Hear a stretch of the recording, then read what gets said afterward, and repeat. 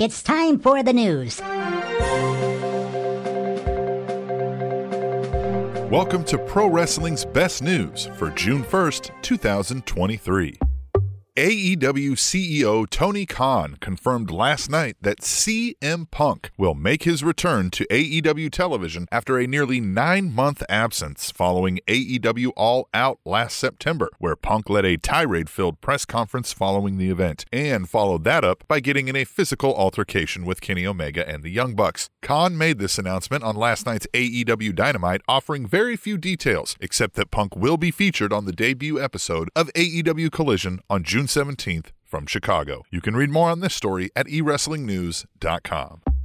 Alexa Bliss announced this week that she is expecting a child with her husband Ryan Cabrera. Bliss discussed the pregnancy and what that means for her WWE career in a recent interview with The Messenger. Bliss stated that WWE extended her current contract early this year to give her time to participate in the Masked Singer reality TV competition show. When discussing a possible return to in-ring action, Bliss declared, "Probably a month after the baby, I'll start probably getting back into the gym and getting ready to see what my in-ring return looks like." You can read more on this story at themessenger.com.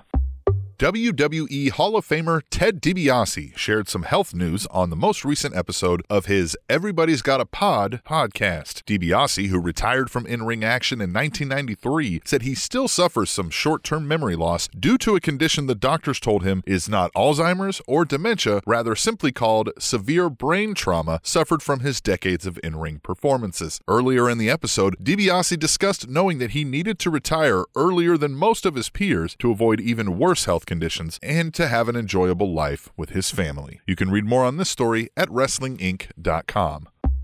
The dollar amount for the new ESPN rights deal for the Pat McAfee show has been revealed by the New York Post this week. The part-time WWE competitor and commentator and former NFL punter will receive roughly $85 million for 5 years of the show. For its nearly $17 million per year investment, ESPN will retain the appearances of McAfee on programming like College Football Game Day and 230 fully produced shows a year that it can sell advertising against. You can read more on this story at NewYorkPost.com.